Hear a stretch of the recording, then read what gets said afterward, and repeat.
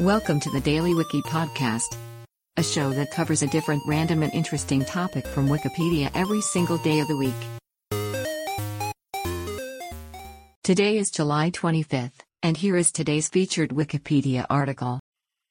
Range of Otomydiatus in Central America. Oryzomys domydiatus, also known as the Nicaraguan Oryzomys, Thomas's rice rat, or the Nicaraguan rice rat, is a rodent in the genus Oryzomys of the family Chryseidae.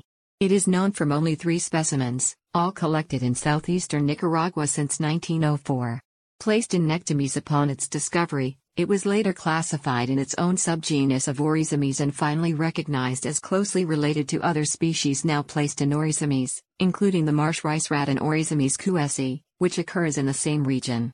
With a head and body length of 118 to 128 mm, Otomydiatus is a medium-sized rice rat.